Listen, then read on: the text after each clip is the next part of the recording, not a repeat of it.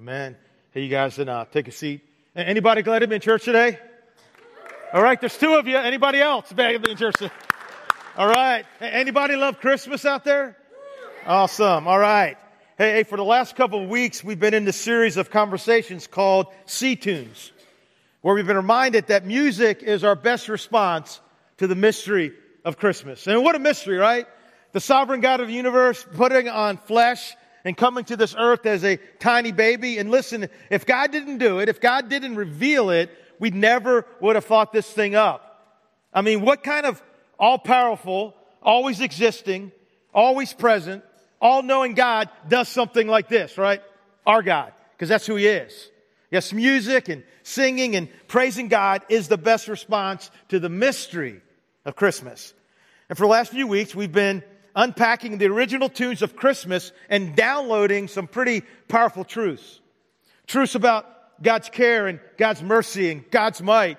Truths about God's way and God's promises. Truths about what the Christmas story is all about.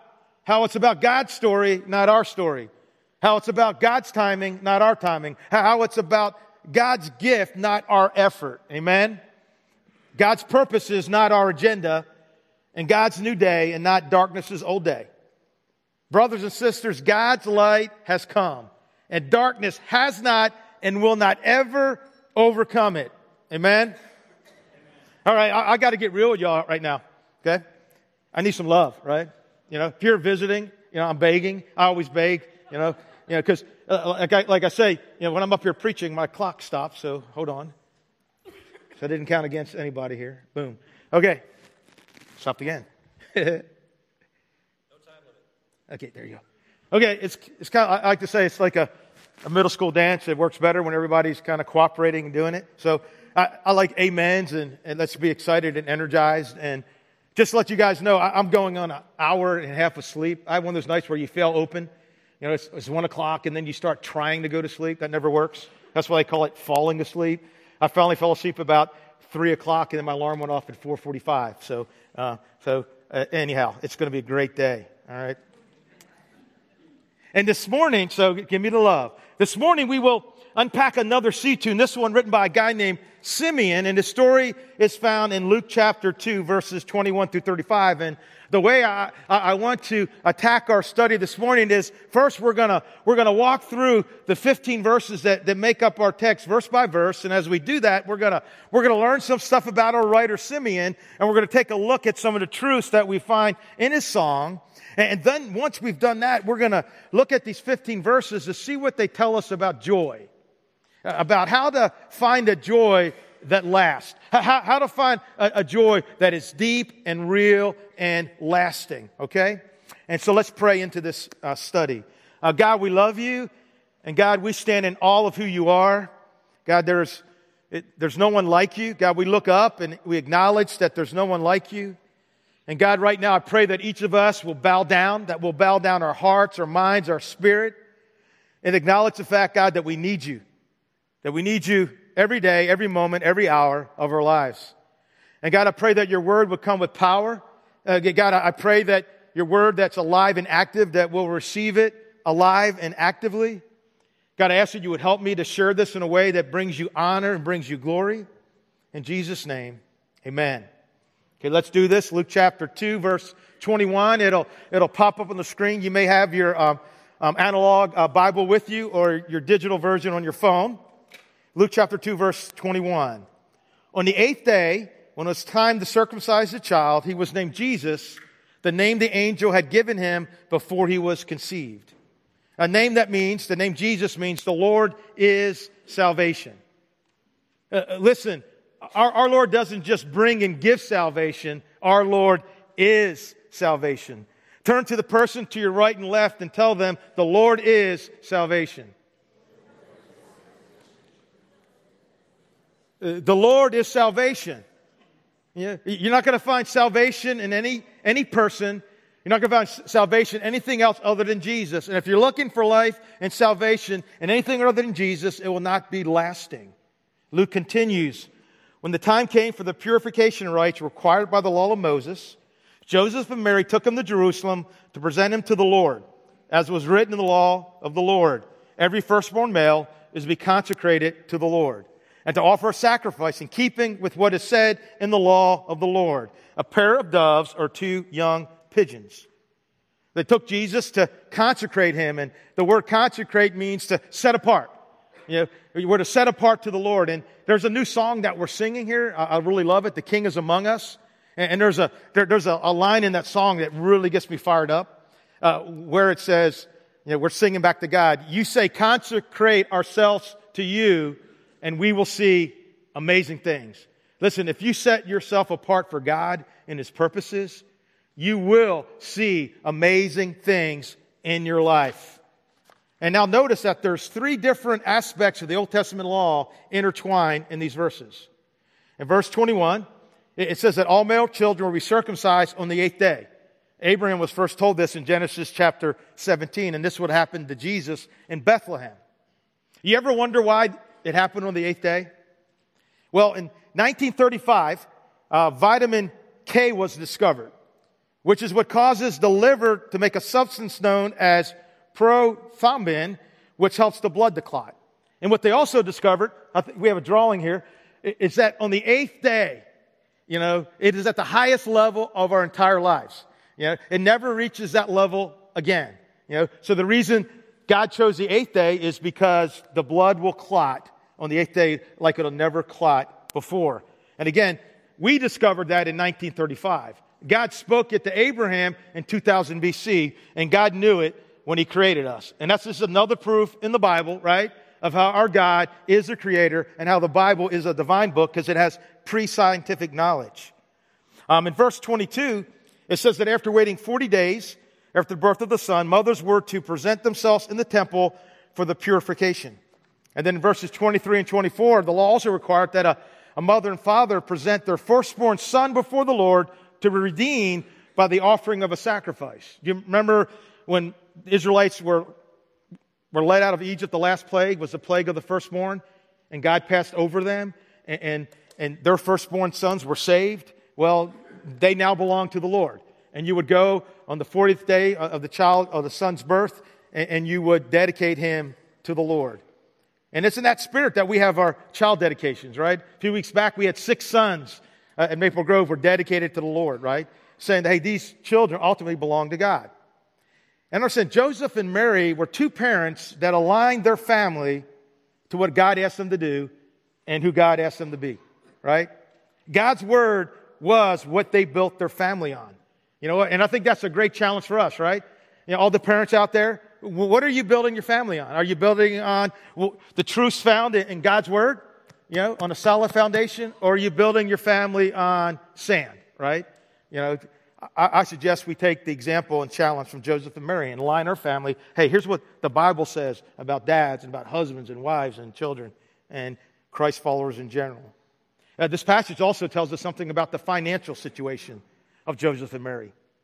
Leviticus 12 says that when a woman came for a purification, she was to bring a lamb for a burnt offering and a pigeon for a sin offering. It also says if she could not afford a lamb, she could instead substitute that for 2 doves or 2 pigeons. And this allowed even poor women to obey the law. And I find this kind of ironic that the earthly parents of the Lamb of God could not afford to bring a lamb for the sacrifice. And as Luke continues, Simeon, whose name means he who hears, arrives on the scene. And aside from what we hear in Luke chapter 2, we don't know anything else about this guy. We don't know his background, his hometown, his education, or even his occupation. We assume he's a priest, so the text doesn't say so. People like me assume that he's old because we like old guys to do great things, right? When I say old, some people in this room think like 30, right? I remember when I thought old was 30, right? Now I think old is 130, right? I'm just amazed that there's so few old people anymore, right? I mean, it's just nuts, right? So he was an old dude, and that makes me feel better, all right? And so he simply appears on the stage of history as a bit player in the drama surrounding the birth of Christ. And after his part is over, he fades away from the scene, never to be heard from again. Now, Luke continues. Now, there was a man in Jerusalem called Simeon, he who hears, who was righteous and devout. He was eagerly waiting for the consolation of Israel, and the Holy Spirit was upon him. It had been revealed to him by the Holy Spirit that he would not die before he had seen the Lord's Christ. Moved by the Spirit, he went into the temple courts. And so what do these verses tell us about our writer, about Simeon? Number one, he was righteous and devout. In other words, he was right with God and he did the best he could to follow God's commands. He was also eagerly waiting for the Messiah to come and rescue God's people. That's what the phrase, waiting for the consolation of Israel, means. The Messiah coming to rescue them. Number three, Simeon we know that he had a very short bucket list, right? Now, you know what a bucket list is, right? It's the idea of making a list of things that you want to do before you die and kick the bucket. And the term's been around a long time. It was popularized by a movie recently in which two terminally ill guys go on a road trip to do the things they wanted to do before they died, and they end up skydiving, climbing the pyramids, and riding their motorcycles on the Great Wall of China. And if you Google this, right, there's all kinds of internet sites about bucket list. Tell you how to have a bucket list. There's one called bucketlist.org, right, where great ideas, a bucket list, you can add the things to your list, right, and then you can check off kind of like okay, here's my bucket list item, and I actually did it. I saw things like this on the main page there. Rock climbing, slow dancing in the rain, going horseback riding on the beach, floating on the Dead Sea, getting a tattoo. Some sites had funny things like this. I like this, on my bucket list, to be able to say no way to a guy named Jose, right? It's like, no way, Jose. That would be fun. Gluing quarters to the sidewalk and watching people try to pick them up. That'd be fun. Other sites had more significant things like reconciling with the family member before you kick the bucket, finding your purpose in life. And I clicked around and I learned that most people have a lot of things on their bucket list. One site said you should have 101 things on your bucket list. Well, Simeon, like I said, had a very small bucket list. In fact, he only had one thing on it. Before he died, he wanted to see God's Messiah. Number 4, Luke says, Simeon was Spirit-filled and a Spirit-led man. The Spirit was on him. The Spirit prompted him. And when the Spirit prompted him to do something or to go somewhere, he responded. Okay, so Simeon was moved by the Holy Spirit to go to the temple when Jesus was 40 days old. And this week I started to wonder, okay, how did Simeon know to look for a baby as a Messiah and not a full-grown man, right? And I was like, did the Holy Spirit tell him that day, hey, go looking for a baby? How did he know? And then I'm like, oh, dude, what about Isaiah chapter 7, verse 14? The Lord himself will give you the sign. Look, the virgin will conceive a child. She'll give birth to a son, and we'll call him Emmanuel, which means God is with us. Turn to the person to your right, left, and say, God is with us. God is with us. I think it's good to say, right? God is with us, and He is. And so if you know the Messiah is going to be born as a baby, a great place to station yourself would be where? At the temple. Because when that child turns 40 days old, mom and dad are coming to the temple. So for years, perhaps decades, Simeon is at the temple. And I'm sure every time that a mom and dad walked in with a blue blanket, his pulse quickened a little bit. Luke continues. When the parents brought in the child, Jesus, to do for him what the custom of the law required. Okay, picture the scene. Families are coming in and out of the temple all day. Babies are crying. Lambs are doing whatever lambs do. And everybody's trying to keep their pigeons and doves from flying away. And priests are pronouncing blessings on the children. And everybody's celebrating this together as a family. And off to the side is Simeon just doing his thing. And then this righteous man, whose name means he who hears the Holy Spirit say, yo, this is it. He's here. He's here. Look, over there. He's the one. And Simeon steps towards them. His mind is racing with the promise. His heart is about to burst from his chest. Could this be the promise? Could this baby be the one that I've been waiting for so long? And understand, as Simeon looked at the tiny face of Jesus, he knew that all that he had been promised was now staring right back at him. And so he did the only thing anyone can do when they meet Jesus and recognize that salvation has come. he began to crank out a tune of praise. Simeon took him in his arms and praised God, saying, Sovereign Lord, as you have promised, you may now dismiss your servant in peace. In other words, let's check that puppy off my bucket list. I'm ready to die. I'm ready to go home.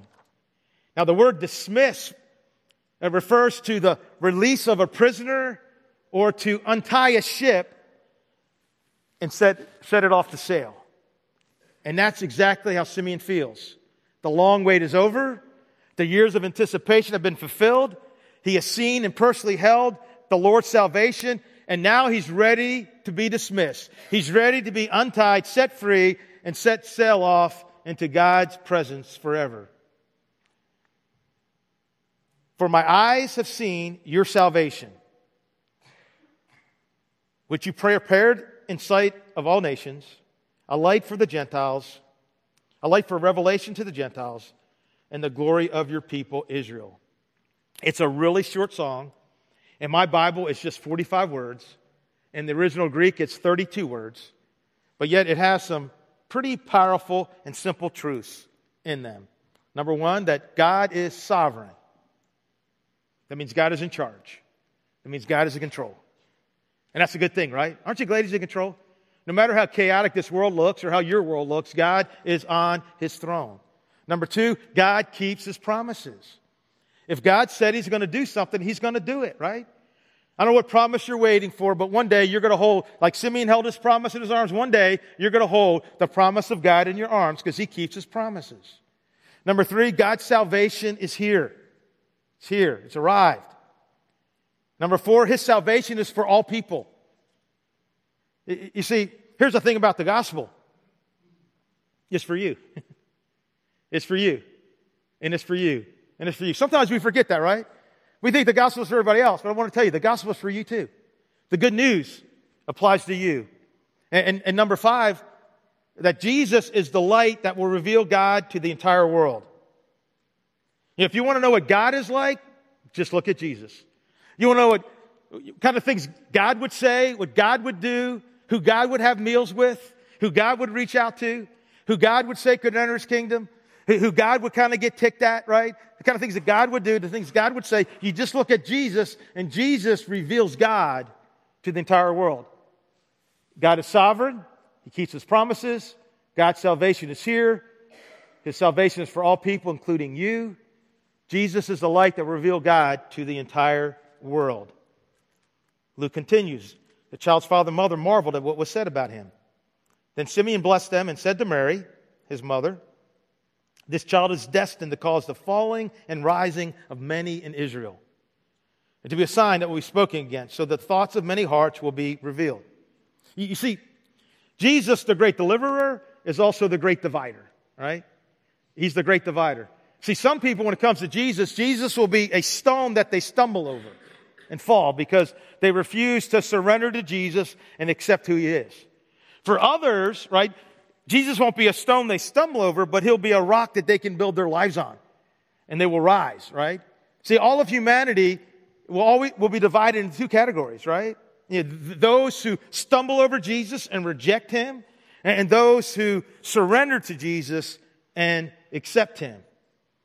And then Simeon looks at Mary and says, and a sword, and the word there for sword is, the Roman soldiers had different swords. Like one was kind of a short sword, kind of like a dagger for close fighting. This word for sword is like the long sword, indicating, Mary, this sword that's going to pierce your soul, it's long. And it's going to be difficult. Mary, it's going to be hard for you.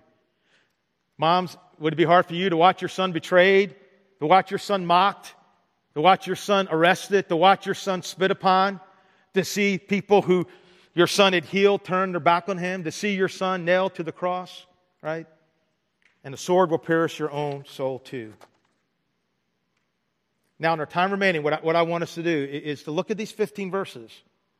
Because what struck me this week in my studies is that within these 15 verses are some incredible truths about where and how we can find a joy that lasts, a joy that is deep, a joy that is real. And if your joy level could use a boost this time of year, And sometimes it does this time of year, right? Sometimes it ain't so happy, right?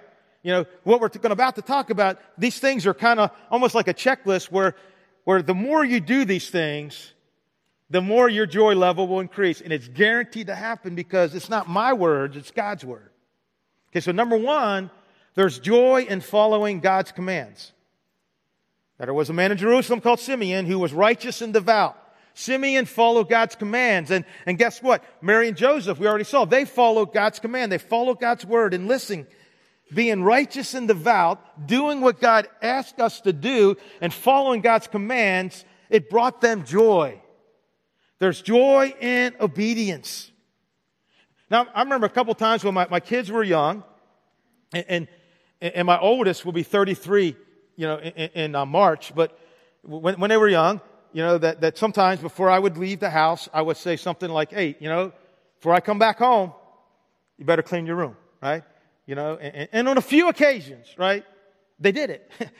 On a few occasions they did it. And when I got home, they wanted to show me the room, right? Hey, look, my bed's made. Look, all the stuff underneath my bed's even gone, and I put my clothes away. And look, all my toys are back on the shelf. All the things are where they needed to be. And they're so excited to tell me that. Why? Because there's joy in obedience. There's joy in when we do what's expected of us. Here's some scriptures about joy and obedience. Psalm 119, verse 92. If your instructions hadn't sustained me with joy, I would have died in misery. And I love this next one. As pressure and stress bear down on me. Ever happened to you? This time of year, a lot of pressure and stress. My Christmas tree is giving me some stress right now. Like just the other day, like that much went dark, right? And I already told the tree, this is your last year. I'm deep sixing you, right? You're out of here, right? And it must have knew it. And now it's like, I got to go get some lights. It's like really bothering me, causing me a lot of stress, right? As pressure and stress bear down on me, I find joy in your commands. Wow, is that good? I find joy in your commands. And I read these words this morning in Psalm 40.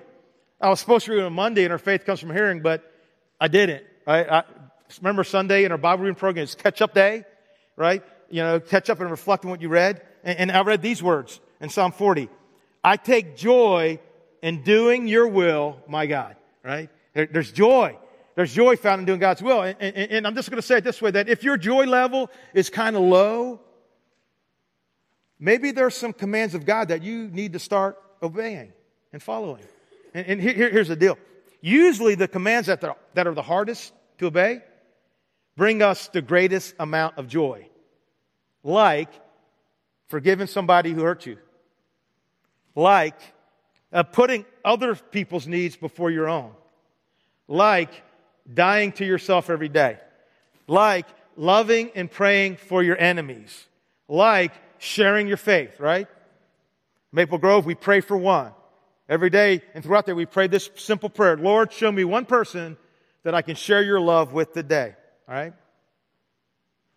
Some of the greatest joys come from the commandments that we least want to follow. That seem the most difficult. Like giving your money to the Lord's work.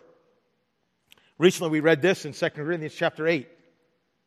Paul's talking to the Macedonian church. He says this, in the midst of a very severe trial, their overflowing joy and their extreme poverty welled up in rich generosity. They gave as much as they could afford, and even more, simply because they wanted to. They even asked and begged us to let them have the joy of giving their money in the service to the Lord's people. Don't you like that? They're like, please let me give my money, right? Jesus said it's more blessed to get than receive, right? No. It's more blessed to give. There's joy in giving to the Lord's work. Every week we take an offering, or some like me, we do it online, right? Or you text it, or you use your phone app, whatever it is. But I hope there's joy when you do that, right? Because God loves a cheerful giver. You're like, man, I'm giving this to the Lord and to His work, and I could never give enough to Him. Second, there's joy in eagerly waiting on God. He was eagerly waiting for the consolation of Israel, Sovereign Lord, as you promised, you may now dismiss your servant in peace. And that word eagerly waiting comes from a word that means looking forward to with confidence. You see, there's joy in looking forward to with confidence. There's joy in eagerly waiting on God. There's joy in being confident. There's joy in trusting in God. Trusting that God will do what He says. Trusting that God will make things right. Trusting that God will keep His promises. And trusting that at the end of our waiting will always be our good. And we know that God causes everything to work together for the good. Those who love God and are called according to His purpose for them. In Psalm 28 verse 7, again, how joy and trusting. The Lord is my strength and shield. I trust Him with all my heart.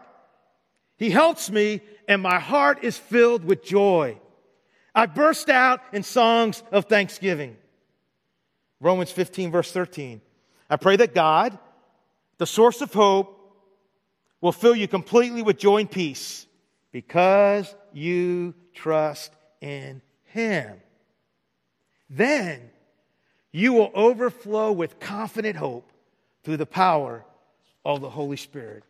There's joy in eagerly waiting. There's joy in trusting in God, resting in Him. 3, there's joy in walking with the Spirit. Luke writes, the Holy Spirit was upon him, upon Simeon. It had been revealed to him by the Holy Spirit that he would not die before he had seen the Lord's Christ. Moved by the Spirit, he went into the temple courts. I understand there are many voices vying for our attention, right? And our job, we did a series, I don't know how long ago it was, Tuned In, right? Hearing His voice above the noise. It was a great series, and I bought myself a pair of wireless Beats as an object lesson, and so I'm really excited about that, right? They're finally paid off. They're expensive, but they're really good, right? And the whole series was hearing God's voice above the noise, right? And there's so many voices vying for our attention, and Simeon apparently figured that out, right? He figured out how to tune into God. And when the Holy Spirit prompted him to go, he didn't just sit still, right? He did it. I mean, what would have happened if he had not responded? I mean, think about the joy that he would have missed that day when the Holy Spirit said, hey, go to the temple. And he said, no, I don't really want to. It was a late night last night. I got to cut the grass at home or something. I'm not going to go today. Maybe next week I'll go. You see, we need to work at being in tune to the Holy Spirit. And when He prompts us to do something, right, we need to do it. I need to do it, right? When He prompts you, hey, you know what? That person is going through a hard time. Maybe you should send them a note or give them a hug. You're like, well, no, maybe next week, right? When He prompts you, hey, that person still thinks you're mad at them.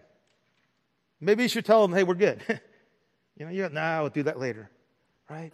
I mean, think about all the joy you have missed and I have missed because the Holy Spirit spoke and we said, not right now. So here's an action step for you guys this week when you're out and about. Ask yourself these kind of questions. Lord, who do you want me to talk to? Lord, what do you want to teach me right now? And Lord, why have you put me in this position, in this situation? You see, when our plans change, and they do, we need to look at the interruption as a divine appointment to speak with someone or to have God teach us something. So this week, go on a God hunt. Look for Him in the ordinary and the unexpected.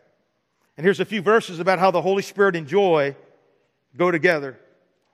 For the kingdom of God is not a matter of what we eat or drink, a bunch of rules, but of living a life of goodness and peace and joy in the Holy Spirit.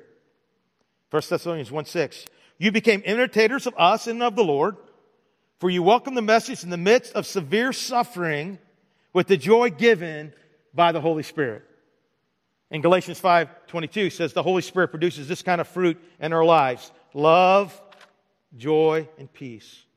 And number 4, there's joy in recognizing that God is sovereign. There's joy in recognizing that God is in charge. That this is His world. And that He's not just a king and a Lord, but that He's the King of kings and He's the Lord of lords. And that that, as Isaiah says in Isaiah chapter 40, verse 22, he sits enthroned above the circle of the earth. Makes you wonder why they thought the world was flat, right? With Columbus, right? 700 years earlier, God says, hey, the world's not flat, it's a circle, right? Actually, it's the word for sphere, right? Again, another proof the Bible, right? Pre-scientific knowledge, right? It gives us confidence in our faith, right? He sits enthroned above the circle of the earth, and his people are like grasshoppers. He stretches out the heavens like a canopy and spreads them out like a tent to live in. Understand God's sovereignty and his absolute control, knowing that he's in charge and knowing that nothing except our own stupid decisions can stop his plans and purposes for our lives. It's meant to give us a real and deep joy. Get it? Good. Here's a couple quotes I found about God's sovereignty this week. One is from Mark Batterson, phenomenal writer. There comes a moment when you must quit talking to God about the mountain in your life and start talking to the mountain about your God. You proclaim his power. You declare his sovereignty. You affirm his faithfulness. You stand on his word. You cling to his promises. Amen? And I like this one from that great preacher in England, Charles Spurgeon. When you go through a trial, anybody going through a trial right now, difficult time? The sovereignty of God is the pillow upon which you rest your head. Man, that is good stuff. Number 5, there's joy in seeing our salvation. For my eyes have seen your salvation. Brothers and sisters, there's joy in seeing our salvation for how awesome and mind-blowing it actually is. And understand, our salvation, it's basically a two-part deal. Part number 1 is redemption, right? God redeems us. He buys us back. He pays the debt for our sin. He removes the barrier separating us from Christ. The second part is restoration, right? God doesn't just redeem me, but he restores me, right? Because what God wants to do, he wants to get that image, right? He wants to restore that image of him that's in me as his creation, and that sin has messed up. So redemption and restoration. And listen, when you and I think about our salvation, if it does not result in joy, we probably need to pray the prayer that David prayed in Psalm 51. Restore to me the joy of your salvation. God, restore it to me. God, it doesn't excite me anymore. God, it seems boring to me. God, it seems ho-hum. It seems routine. It doesn't mean anything to me. It doesn't get my blood pumping anymore. God, restore to me the joy of your salvation, the joy of your simple gospel. Peter writes this about our salvation. Concerning this salvation, the prophets who spoke of the grace that was to come to you searched intently and with the greatest care, trying to find out the time and circumstances to which the Spirit of Christ in them was pointing when he predicted the sufferings of the Messiah and the glories that would follow. It was revealed to them that they were not serving themselves but you, when they spoke of the things that have now been told you by those who preach the gospel to you by the Holy Spirit sent from heaven. What he's saying is, when the Spirit of Christ was in them, because he's the Word of Christ, and people like Daniel and Isaiah, right, and David, they spoke things about Christ, but they didn't really get it. They really couldn't understand it, because it was really meant for us. Then he continues, do you realize how fortunate you are? Angels would have given anything to be in on this. Angels who have seen things like the creation of the universe, the beginning of time, angels who are in the presence of God the Father and God the Son on a regular basis, angels who live in the place that John described in Revelation, wish they could experience the things that we experience as Jesus followers. And guess what? Even the prophets, they get fired up about it. They wrote about it, but they never quite got it, right? And sometimes we imagine that we're them, right? I know I have, right? You imagine you're David, right? Taking out that giant. You imagine you're Moses parting that Red Sea. You imagine you're Daniel coming out of that lion's den, right? Guess what? They try to imagine being us. Man, what would it be like to be them? What would it be like to have what Jesus followers have in Charlottesville, Virginia in the year 2016? What would it be like? There's joy in seeing our salvation. Have you ever heard this verse before? No eye has seen, no ear has heard, and no mind has conceived or imagined what God has prepared for those who love him. Great verse. It's read at funerals a lot of times, and it certainly applies to heaven, but in the context, it's not talking about heaven. In the context, you know what it's talking about? The gospel. Like, And it's talking about the gospel. It's talking about the good news, right? No one could figure this out. This is like crazy, amazing, incredible stuff. Do you see your salvation, as like, are you kidding me? The things that God has done for you, the things that we have in Him. Does it excite you? Does it excite you that God adopted you, right? In His own family, right? The King of Kings. Behold, what manner of love the Father has lavished on us, that we should be called children of God, and that is what we are. You know what my dad is? Yeah.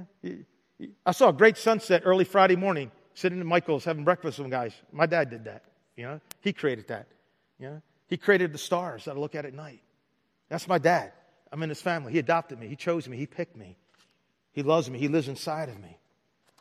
6, there's joy in continually being lost in wonder. The child's father and mother marveled at what was said about him. And when I first looked at that verse this week, I'm like, why are they marveling, right? Like, Simeon didn't tell him anything new. I mean, both Joseph and Mary, an angel appeared to them, right? Said, hey, you're gonna have a baby, conceived by the Holy Spirit. Call him Jesus because he can save us from our sins, right? He's the Messiah. And he's going to sit on David's throne and his kingdom will never end. I mean, they knew this stuff, but guess what? Here's the deal. They never lost their wonder. And here, I'm convinced that one of our fundamental problems, probably one of our fundamental joy problems, is not only that we're not lost in wonder, but that we have lost our wonder. I mean, we no longer marvel at the greatness of God.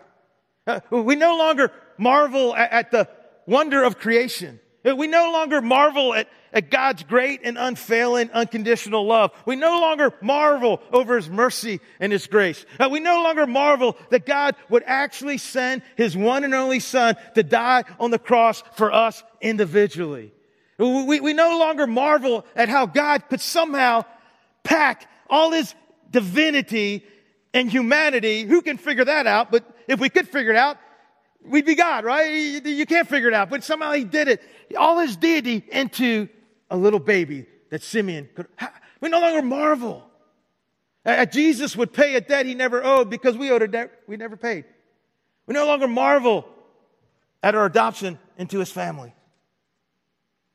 Have you lost your wonder? Do you marvel at what you get to be a part of?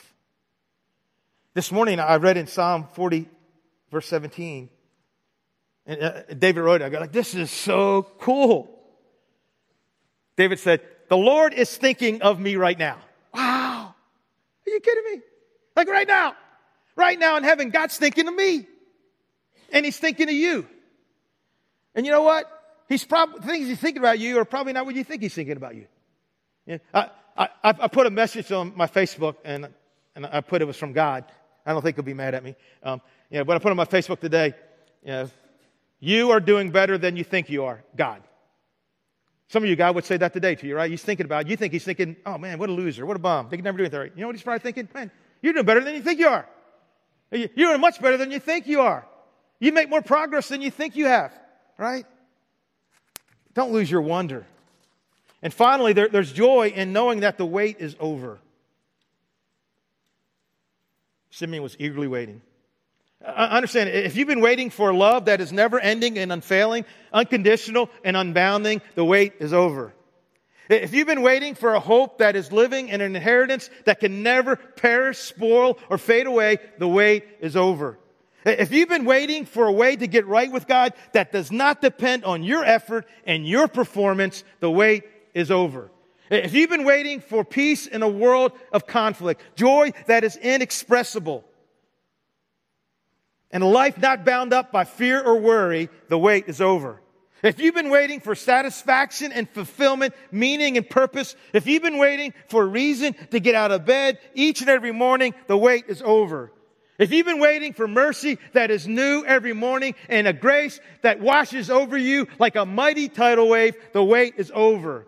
If you've been waiting for your past to be forgiven, your future to be guaranteed, and your present to be empowered by God, the wait is over.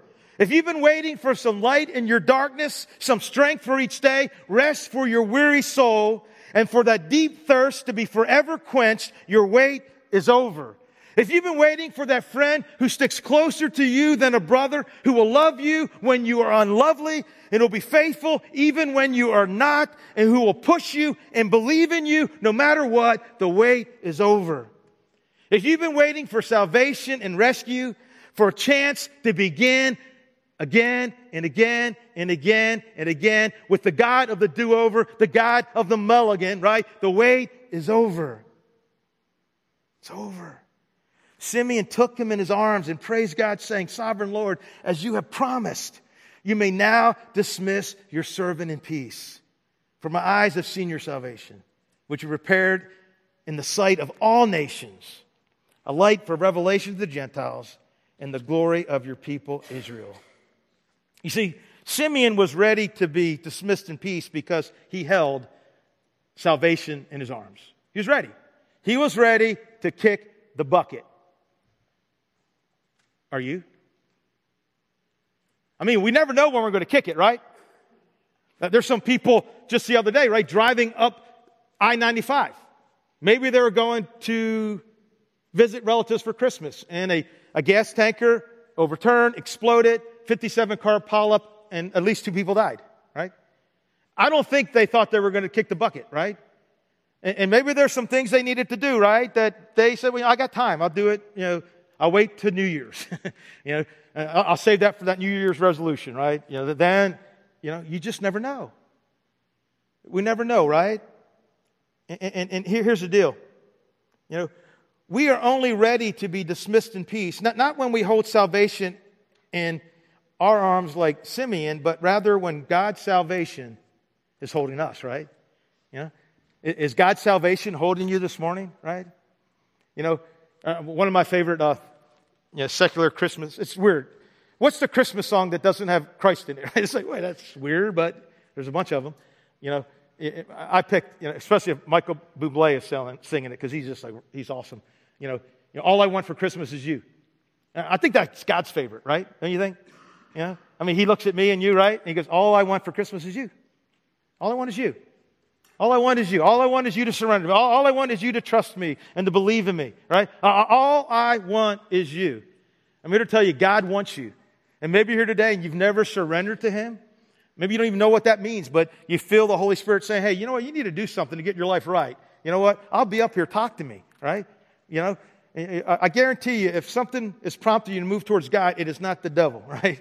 Every single time. It's God saying, you need to do something, right? Maybe you're here today and you just need to do something, right? Maybe you're here today and you just need to, you need to surrender your life to Him again and boost up your joy level, right? And whatever decision you need to make, would you stand? I'm going to pray. Father God, we love you. And God, we're so thankful that God, that you are sovereign. God, that this is your world, that no matter how chaotic it gets, that you reign and rule over it. God, I pray for those who are going through a hard and difficult time right now, God, that they will trust and rest in your sovereignty, God, that your sovereignty will be a pillow that they can rest on. And God, I pray for those who, God, just need to start following your commands, God. They want joy in you, but they don't want to follow you, God, and it just doesn't work that way. There's no joy in the Lord unless we're following the Lord. And God, I just pray during the season, God, that we will just be focused on you, God. And that we'll be excited that the wait is over, God, that we'll see our salvation as something incredibly amazing, God.